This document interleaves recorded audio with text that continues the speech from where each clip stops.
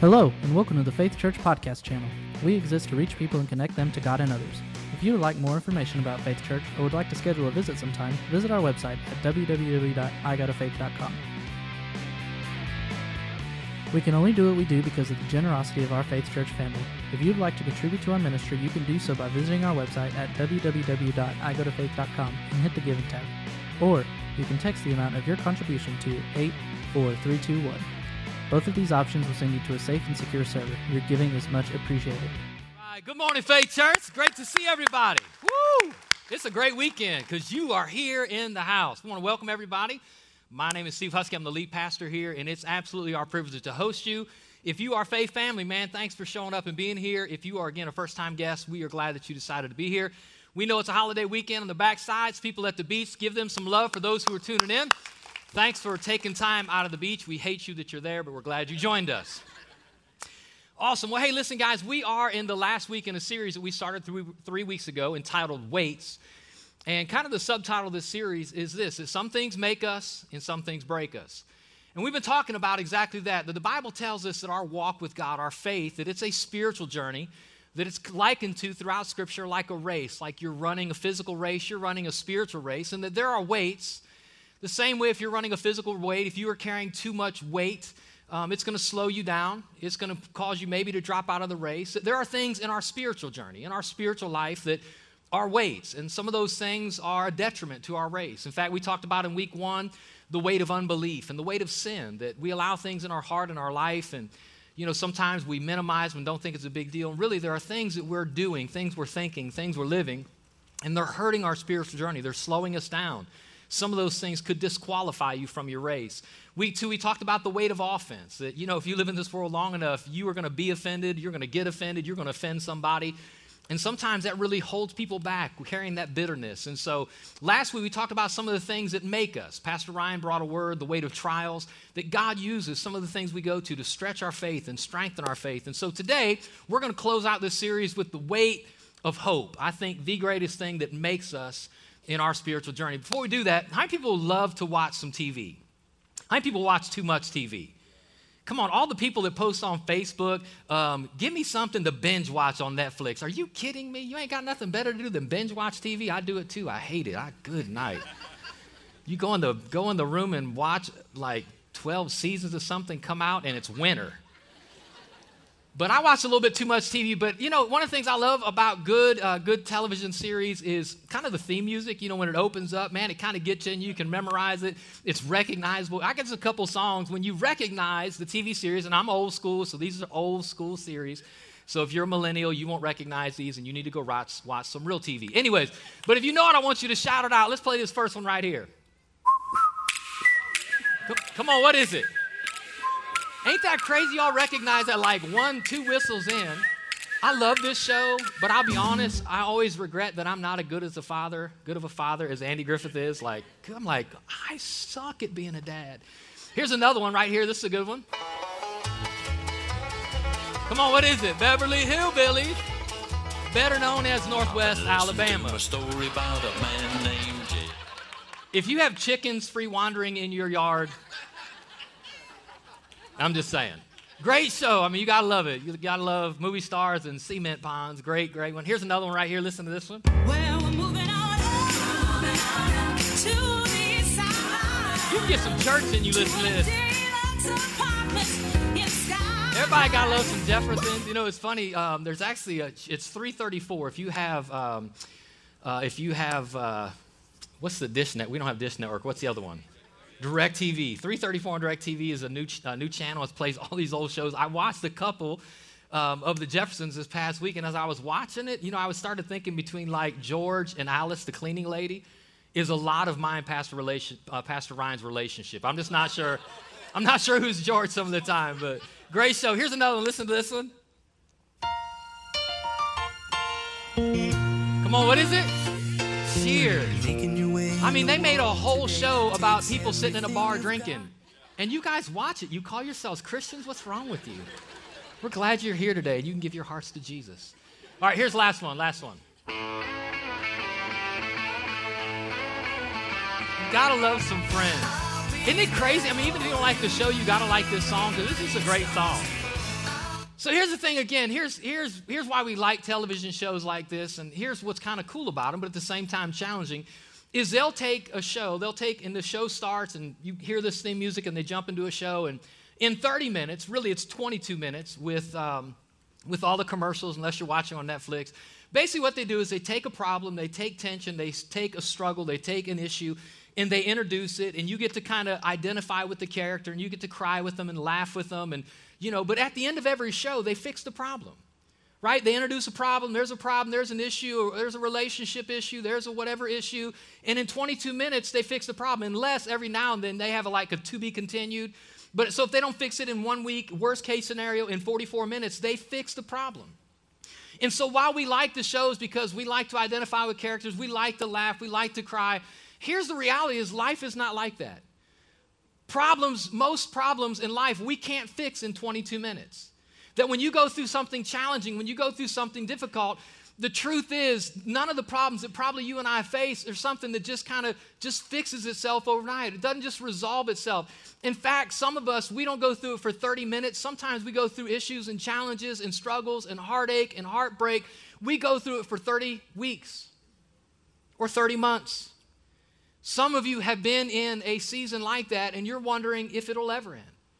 And so today, as we jump into this series, The Weight of Hope, I just want to speak to you and just tell you that, again, if you are facing a hard time, there is a weight that God wants you to carry that will counterbalance the weight of heartache that possibly you're facing, you're carrying. In fact, to know that we go through things is nothing really surprising. Pastor Ryan, he referenced this verse last week, but I want to jump in because it's actually what Jesus said. For us to face hardship and heartache and trials is something that Jesus said. In fact, notice this. He said right out of the gate, speaking, this is important, that you understand he's not speaking to a super large audience here. The conversation that Jesus is having is a very small gathering. He's talking to his 12 disciples, his 12 apostles, and these are the things he says to them. He says this, he said, I've told you all this. Come on, you got to say these two words, all this. I'm going to come back to that. So that you may have peace in me. Here on earth, you will have many trials and sorrows. But take heart because I've overcome the world. Now, here's what's funny about this is Jesus, he said this, he declared this about himself. He said, I'm the way, the truth, and the life. So when the truth comes and tells you truth that, hey, you and I, we're going to have trials and we're going to have sorrows, and you can take it to the bank. Now, this isn't something we like to talk about in church. This isn't something we like to shout about. Like, we like verses like this. We like verses like, no weapon formed against me shall prosper. And we like bumper stickers and T-shirts. We like to say things like this, I can do all things. Come on, say it, through Christ who strengthens me. You're never going to see this on a bumper sticker. You're never going to see this on a T-shirt that here on earth, I'm going to have lots of trials and sorrows. But nonetheless, I want you to know this, that this is as much scripture. This is just as much truth. This is just as much Bible as the things we like to shout. That you and I, and some of you know this because you're in it. Some of you, if you're not in it, I say this all the time, if you live life long enough, if you wake up enough mornings, if you put your feet on the floor and you do life, life will happen, which isn't always pleasant. It doesn't always make sense. Sometimes life is painful. And this is what Jesus is saying. But he jumps in and he says this, because this is really big. He said, I've told you all of this, so that you can have peace in me. And so he jumps in, and so what I want to do is I want to go through some of all this, because this is kind of the end of the conversation, and it makes everything else make sense. Because I don't want to hear that I'm going to have trials. I don't want to hear that I'm going to have sorrows. I found out this, that when I came to a relationship with Christ, that Jesus gave my life context. That I'm not just a speck on a planet in one of an infinite number of galaxies, that through a random process of chemical and physical laws that I happen to evolve over time, and that at some point I'm going to die and I'm just going to be worm food. Maybe that's what you were taught, or maybe that's what you believe. But when I came into a relationship with Christ, and this isn't just true for me, this is true for you. What you need to know is that I was made by a creator. I was made in his image. I was made with a purpose. And ultimately my purpose is to live with him and live for him. And I'm going to live with him for all eternity. And that's some really great news. But unfortunately, as I've lived this life, I have found out that not everything that happens in my life makes sense. While Jesus has given my life context and meaning, there are things that I go through. There are things that I face. That sometimes like there's not a box I can put it in. Like sometimes it doesn't fit in neat theological frames. Sometimes it doesn't make sense. It actually fits right here that it's a trial and sorrow. And I want to look and say, God, why? Why am I going through this? Why do I have to go through this? God, where are you at in this? And there are very heavy, dark times that we all go through.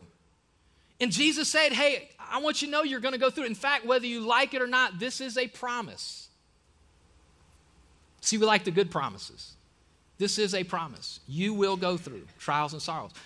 But if that's all he said, like, we can just cry now and go home. But that's not all he says. He says this in the context of this sandwich.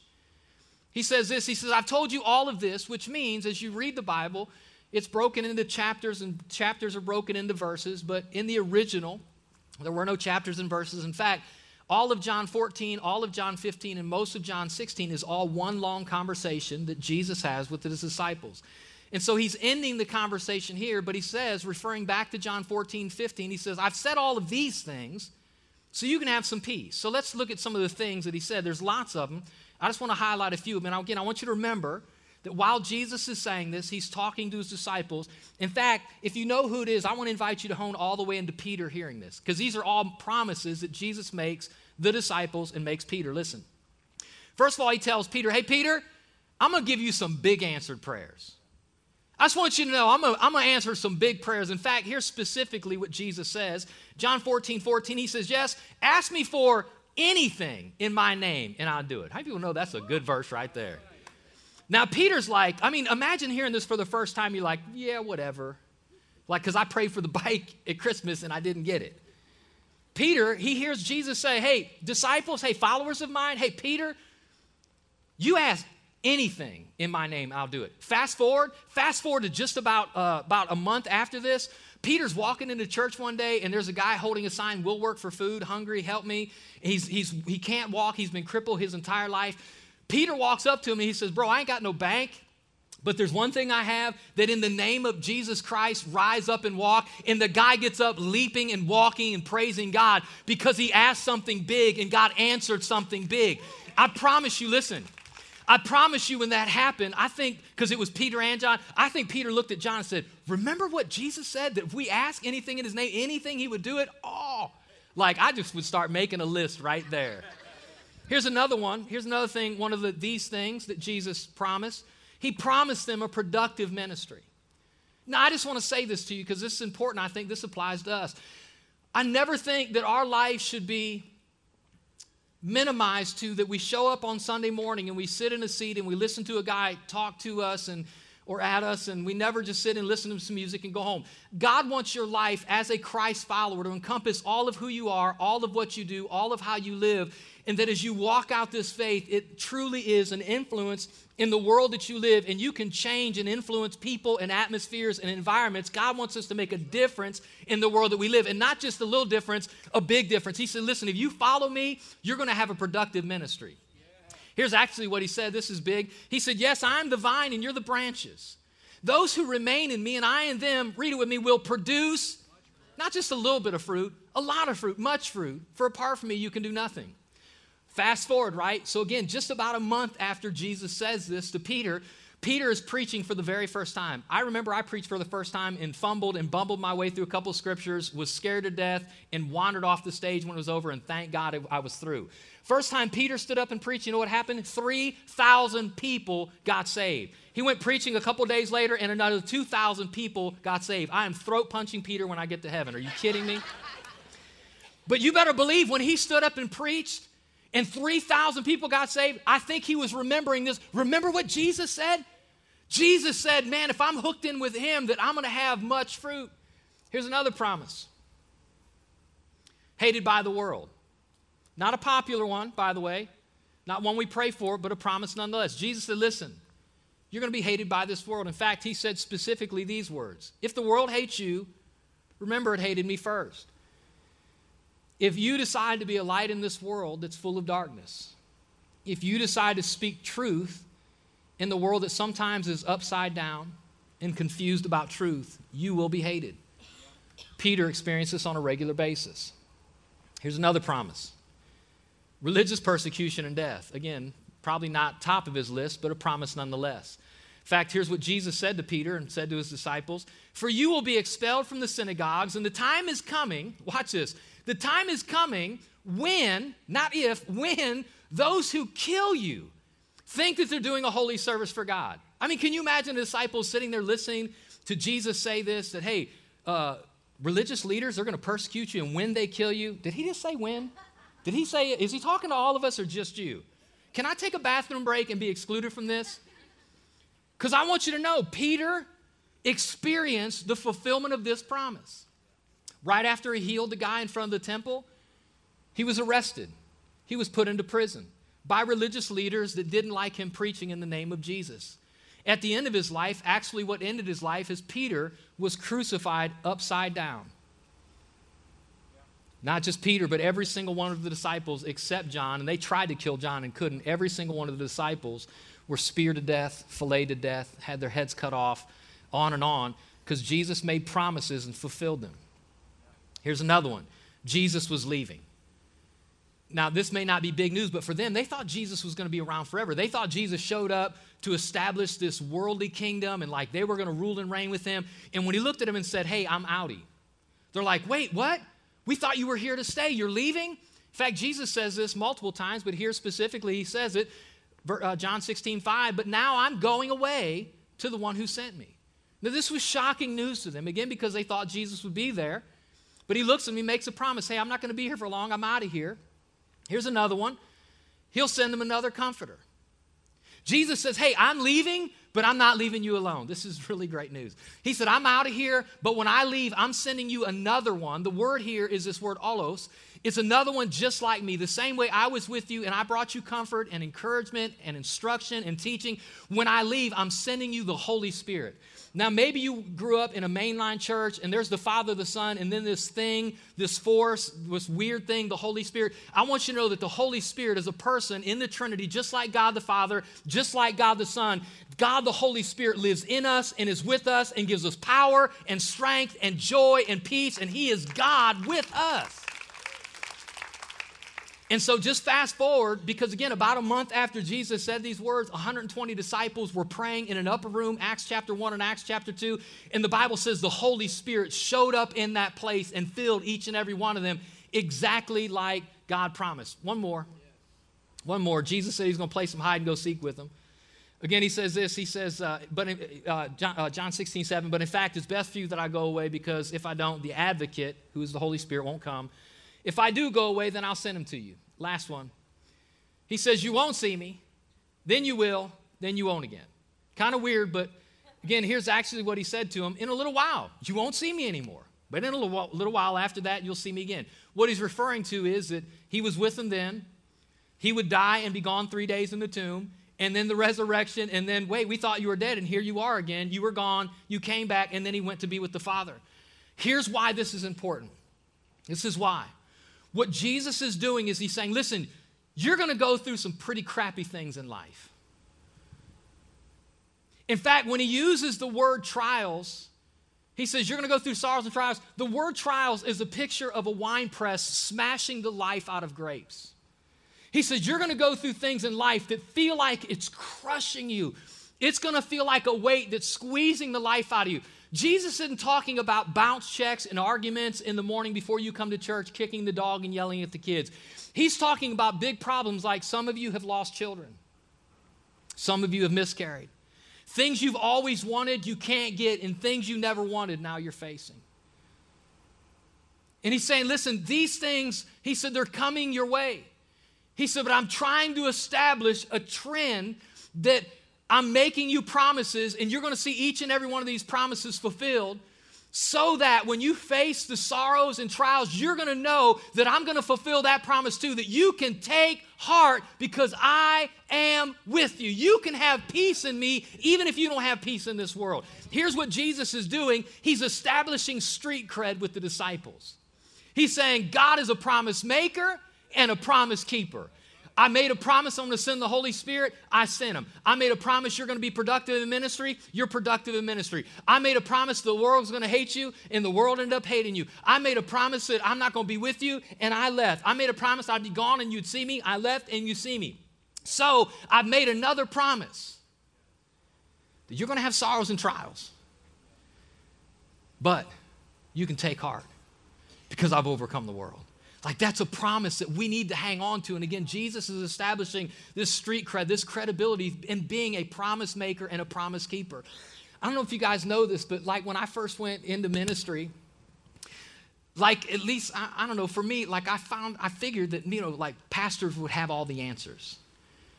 Seriously, I mean, I thought there would be a class I would take in Bible college and it would be called like All the Answers People Need. And like there would be a book that when someone loses a baby, turn to page 23. When someone goes through divorce, turn to page, for real. And I never took that class in college. And then when I went into ministry, I thought, okay, it must not be a class like the old pastors must have it and they must pass it down. For real. And I thought, like, what do you say? When someone calls you and says, hey, mom just passed away, will you come at the hospital and be with us? Like, what's the thing you say that makes it all better?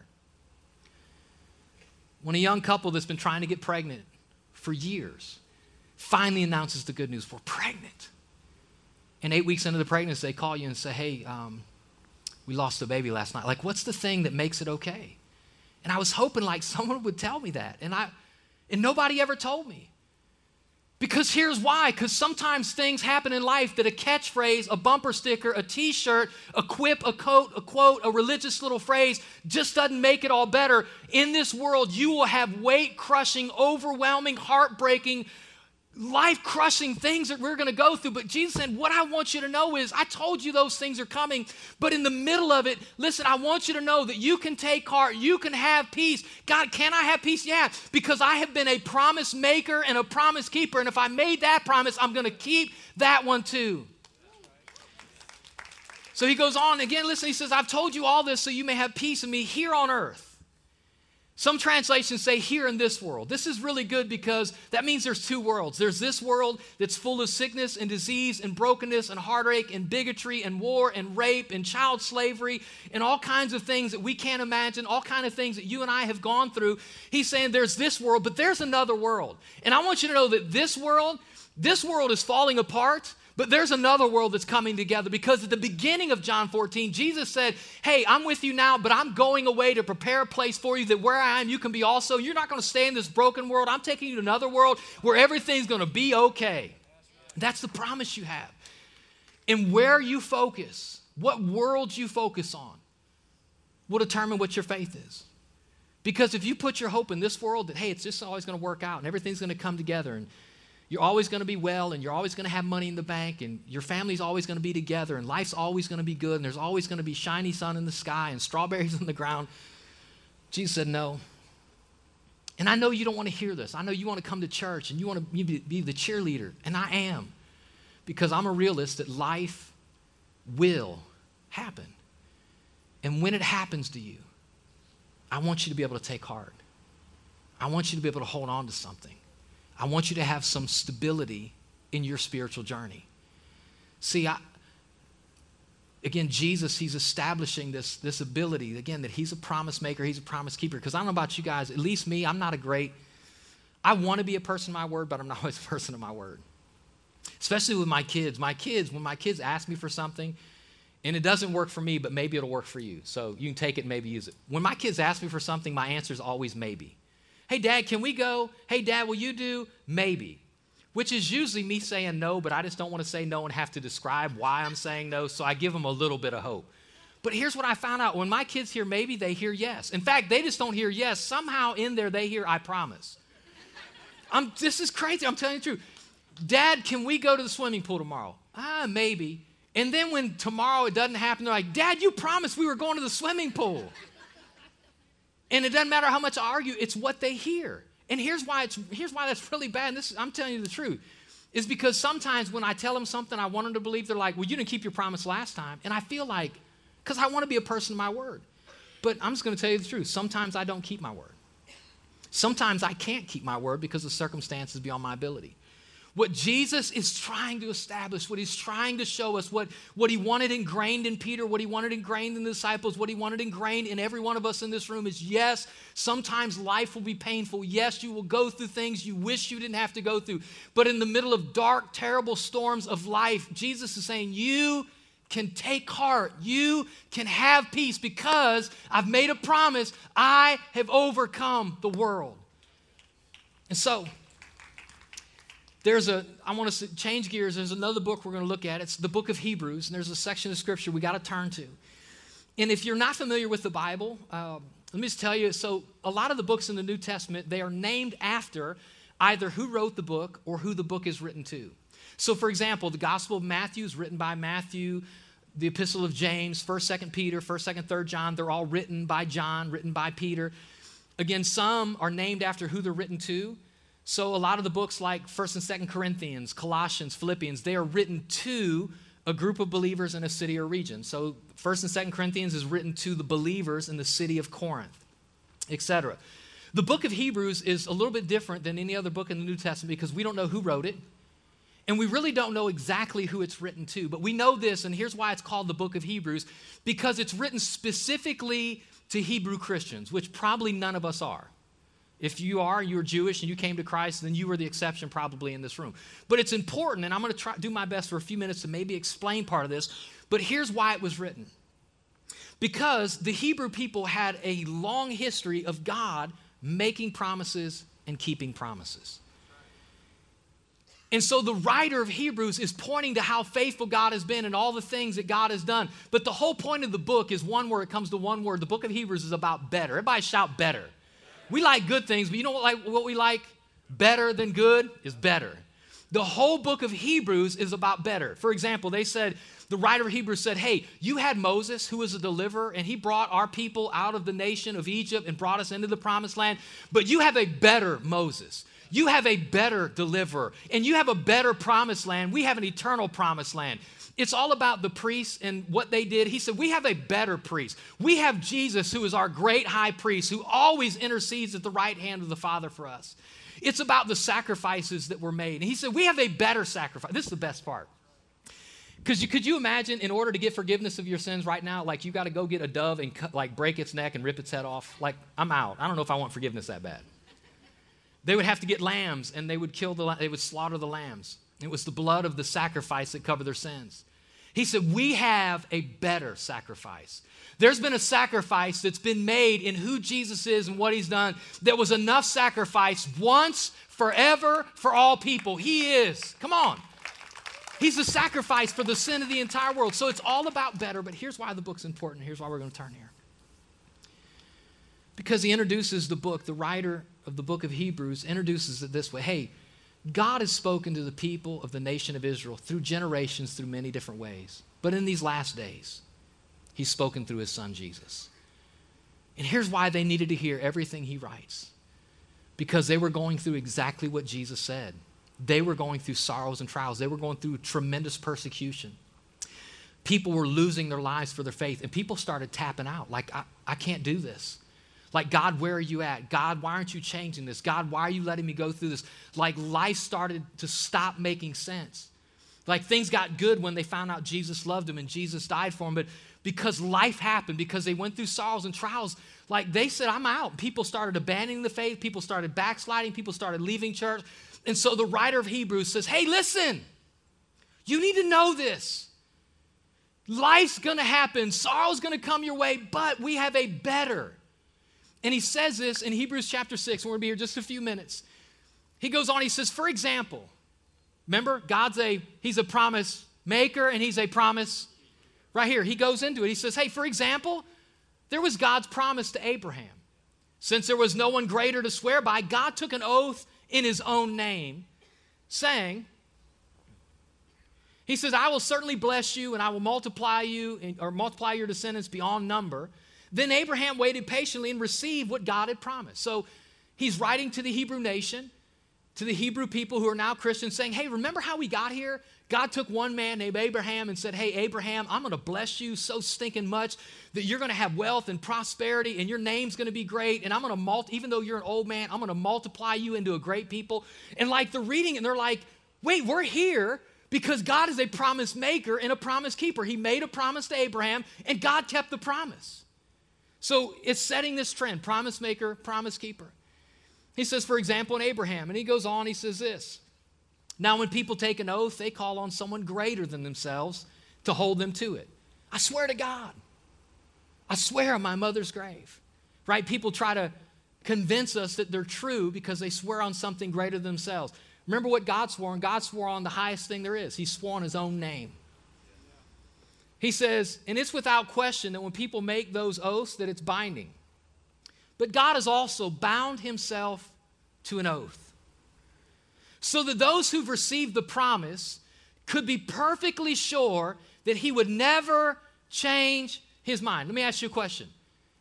What's the promise that he made? What's the promise that he made that you could be perfectly sure that he would never change his mind, that he would keep the promise? Here's the promise. You're going to have trials and sorrows in this world, but you can take heart because I've overcome the world. So I want you to know he's saying you're going through stuff that doesn't make sense. You wish you didn't want to have to go through it. He's saying, but I want you to know God's made an oath to you. God's made a promise to you, and you can hang on to it. You can be sure that God's never going to change his mind. So God has given both his promise and his oath. And these two things are unchangeable because it's impossible for God to lie. Therefore, we who fled to him for refuge can have great confidence. I want you all to say those two words, great confidence. If you are in the middle of something that doesn't make sense, keeps you up at night, or you cry yourself to sleep, that you wish somehow you could get out of, or if life is perfect, I'm just telling you, if you live life long enough, eventually something will happen that won't make sense, that won't fit in a neat church box, it can't be fixed by a neat church slogan, that you will feel overwhelmed. You will feel like your life is being crushed. And when those times happen, the writer of Hebrews is saying to us, just like he did that group, I want you in the middle of all of it, when you're trying to figure it out, I want you to have great confidence. As we hold to the hope that lies within us. This last verse. He says, this hope that I'm talking about, he says it's a strong and trustworthy anchor for your souls. And it leads us, this anchor, it leads us through the curtain into God's inner sanctuary. I'll talk about that in a minute, but he's saying, listen, here's the comparison he's making. He's saying life, this world is like an ocean, and storms are going to come, and waves are going to roar. He said, in your life, you're like the boat. And sometimes, man, you're going to sail on smooth waters, and man, it's going to be beautiful sunny days. But sometimes the storms of life are going to come your way, and your boat is going to be rocked and shaken. And at times, like the disciples when they were on the sea, you're going to feel like you're going to drown. You're about to feel like your life is going under. And the thing that's going to hold you together, the thing that's going to give your life and even the hard times context and meaning is the hope. It's like an anchor. Several years ago, my wife and I, we went on our first cruise. Any cruisers in the house? That's their term. Once you cruise, you're a cruiser. We were cruisers for several years. I mean, I feel like I'm uppity when I said I'm a cruiser.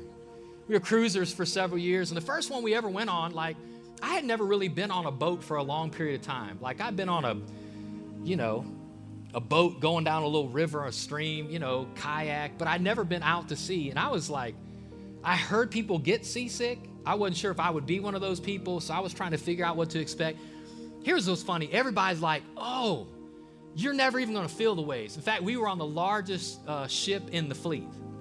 You're never even going to feel the waves. And I'm like, okay. So we sign up, we go in this cruise, first cruise we've ever been on. After it was over, everybody said, that was the worst cruise I was ever on. The week before, there had been a hurricane in the region. The storms were still present. I'm telling you, it was awful. Like, you're trying to eat your steak and it's sliding down on the table.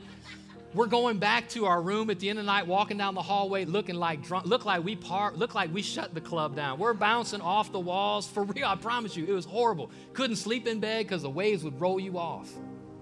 At one night, they had to tell us, this is the largest ship in the fleet that we got put behind a day. Do you know why? Because they had to drop anchor. That the ship could not compete with the storms and continue to move momentum. So in order to keep from being pushed backwards in the storm, they had to drop anchor. I had no idea really what anchors do. I've heard of them. I know you drop them off a boat. You know what anchors do? When an anchor goes down, it doesn't set like that. The goal of an anchor, if it's made right, is to fall down. That, as the waves and the storm of life push against the boat, it pulls the chain, and it'll eventually dig in. And the harder the chain pulls, the more it digs in to the bedrock, whatever's at the bottom of the ocean. That ship, in the middle of a storm, in the middle of being pulled, in the middle of feeling like it's falling apart, it does not move. And what the writer of Hebrews is saying is, hey, in the middle of your storm, Jesus said it was coming, but you can take heart because you have an anchor for your soul. It's hope. Hope in what?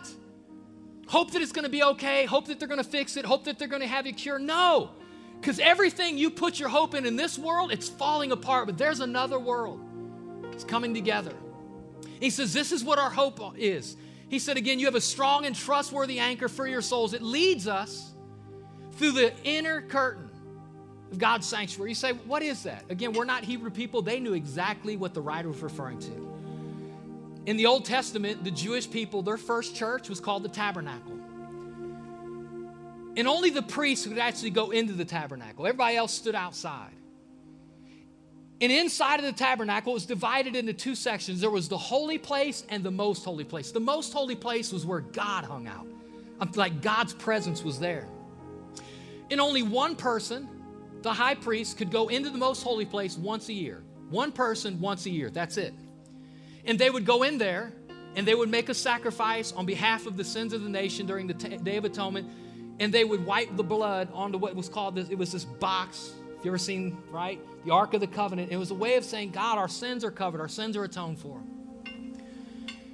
But when Jesus came, some of you know this, some of you have heard the story, but let me tell you, when Jesus came, when he died on the cross, what happened the moment he died? Crazy stuff. I'm telling you, crazy. The Bible says, man, darkness came over the entire region. Earthquakes happened. People walked out of the grave. I don't know if you believe it or not. I believe it because Jesus did some other crazy things. But one of the craziest things that happened was the temple was right down the road where the Jewish people worship. There was this curtain that the writer's talking about. And when Jesus, when he gave up the ghost, when he died, when his life finished on the cross, when he said, it is finished, the Bible says in that moment, this curtain split from the top and ripped all the way to the bottom. Which is a picture of God saying, you didn't reach up to me, I reached down to you. And the curtain that separated ordinary people from the presence of God, it's gone. And because Jesus died on the cross and paid the price for our sin, every person, every moment of every day has access to come into a presence of a God who loves us and is with us and is for us and is on our side, who fought our battles, who's given us victory. That's the hope we have. And so he says this, he goes on, listen, 1 John, he says this, we're about to close. He says, so God showed us how much he loved us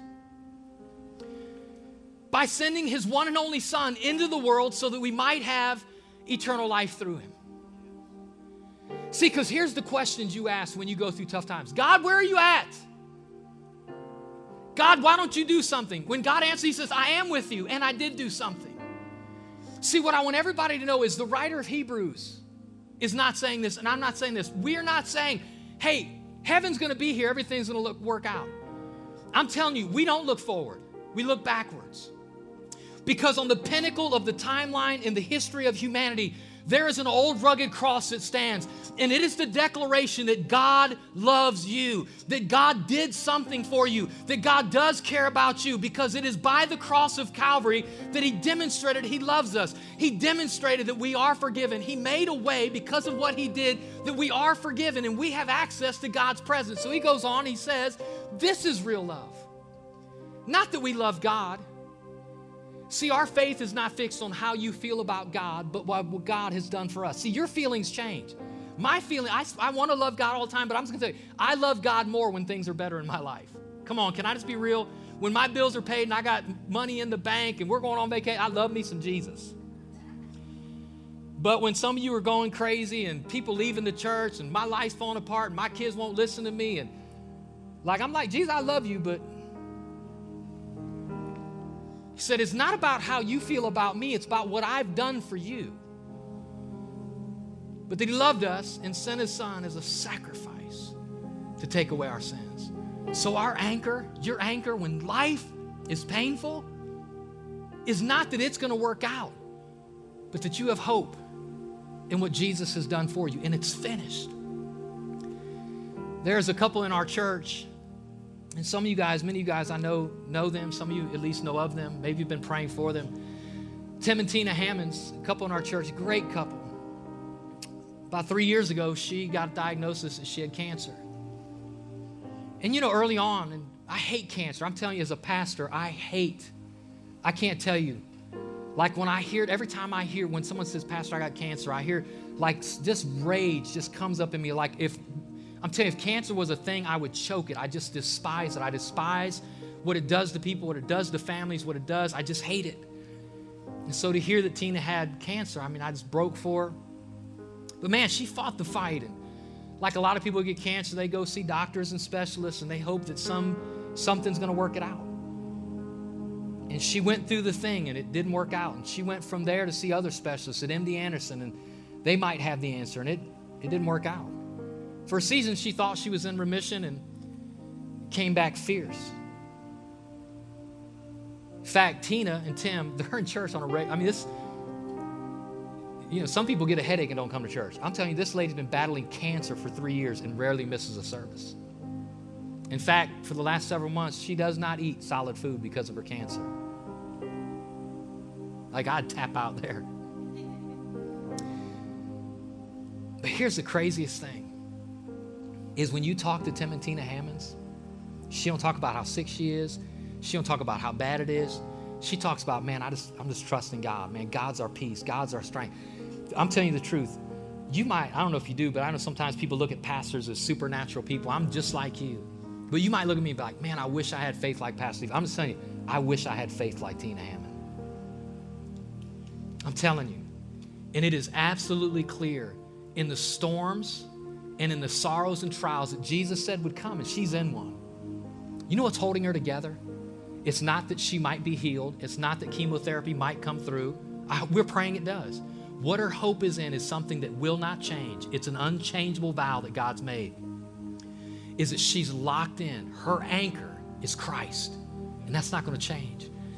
And some of you in this room, and man, you're in a dark storm of life. I promise you. I'm glad you have friends. I'm glad you have doctors. I'm glad you have accountants and physicians and people that will help you. And all that is good stuff. But we, as human beings, are frail.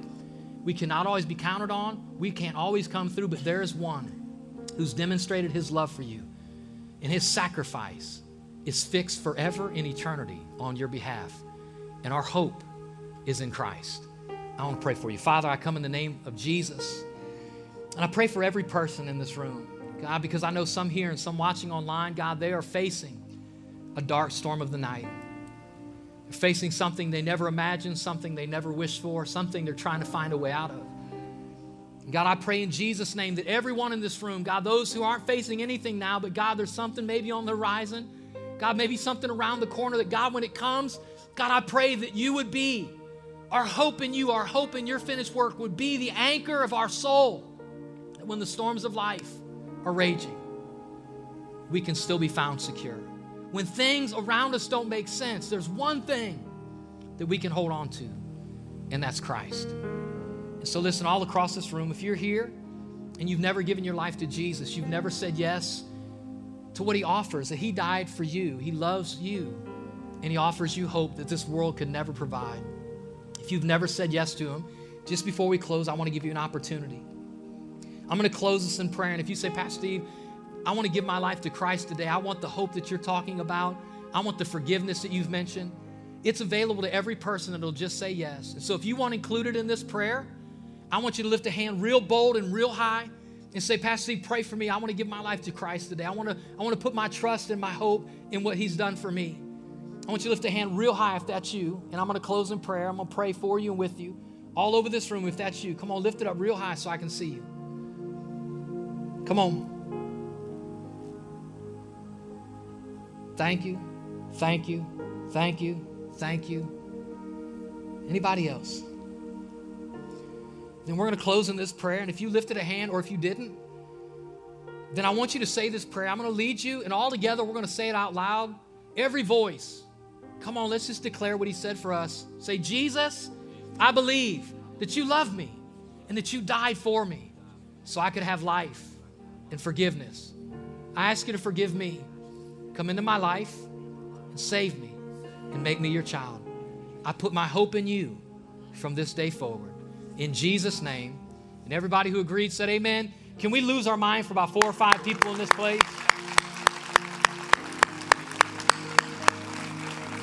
Hey, listen, guys, thanks so much for being here today. Listen, on your way out, if you're a first-time guest, we're glad that you're here. Do us a favor and stop by the VIP booth. If you're here and you're going through a tough time, we have people in our prayer and care room that would love to pray with you. If you need it, you can stop by there. Listen, again, next week is a great week to invite a friend. God at the Box Office, it's a very friendly service. It's life-changing. We promise God's going to be here, but it's a lot of fun. Bring somebody with you. Our kids ministry is doing a mirror series, so it's going to be great for the kids too. So make sure you're here next week as we launch God at the Box Office. God bless you guys. Have a great week.